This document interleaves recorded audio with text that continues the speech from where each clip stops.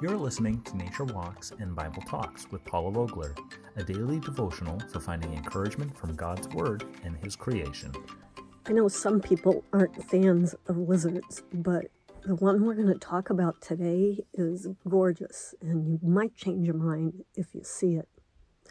First, I'm going to read a verse from Philippians chapter 4, verse 12. It says, I have learned the secret of being content in any and every situation, whether well-fed or hungry, whether living in plenty or in want. So what lizard do I think is really, really pretty?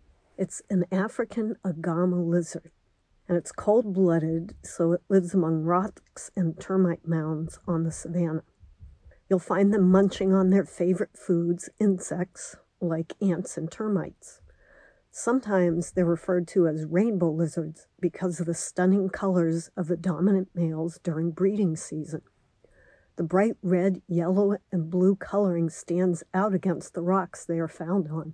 However, when threatened, the male's colors fade to the common greens and browns of the females and lesser males to match its surroundings. You might find small groups of agamas sunning themselves in the morning to warm up, as they cannot regulate their body temperature any other way.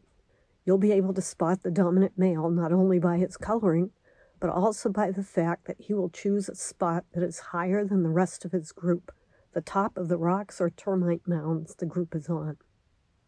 Many times we can be like those agama lizards, wanting the best spot, the best title, the best position on a team, anything that stokes the ego and makes one feel superior and better than others.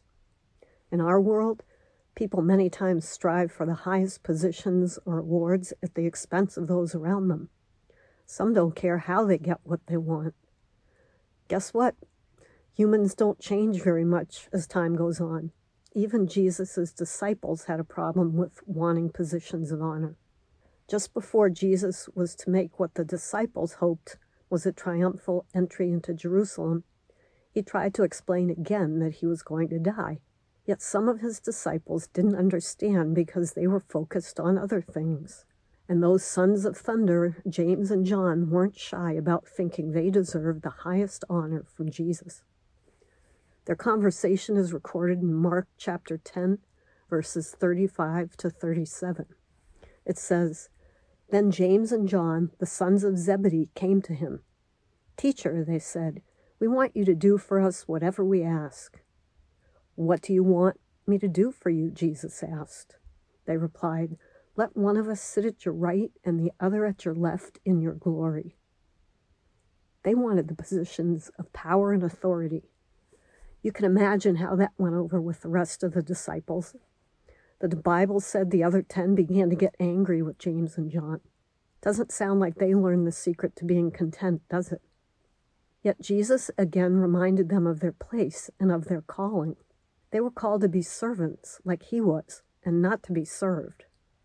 How satisfying it is to do Jesus' will as a servant and to let him worry about the details of everything else. When we do that, then we can say, as the Apostle Paul said in Philippians 4, verse 10, For I have learned to be content whatever the circumstances.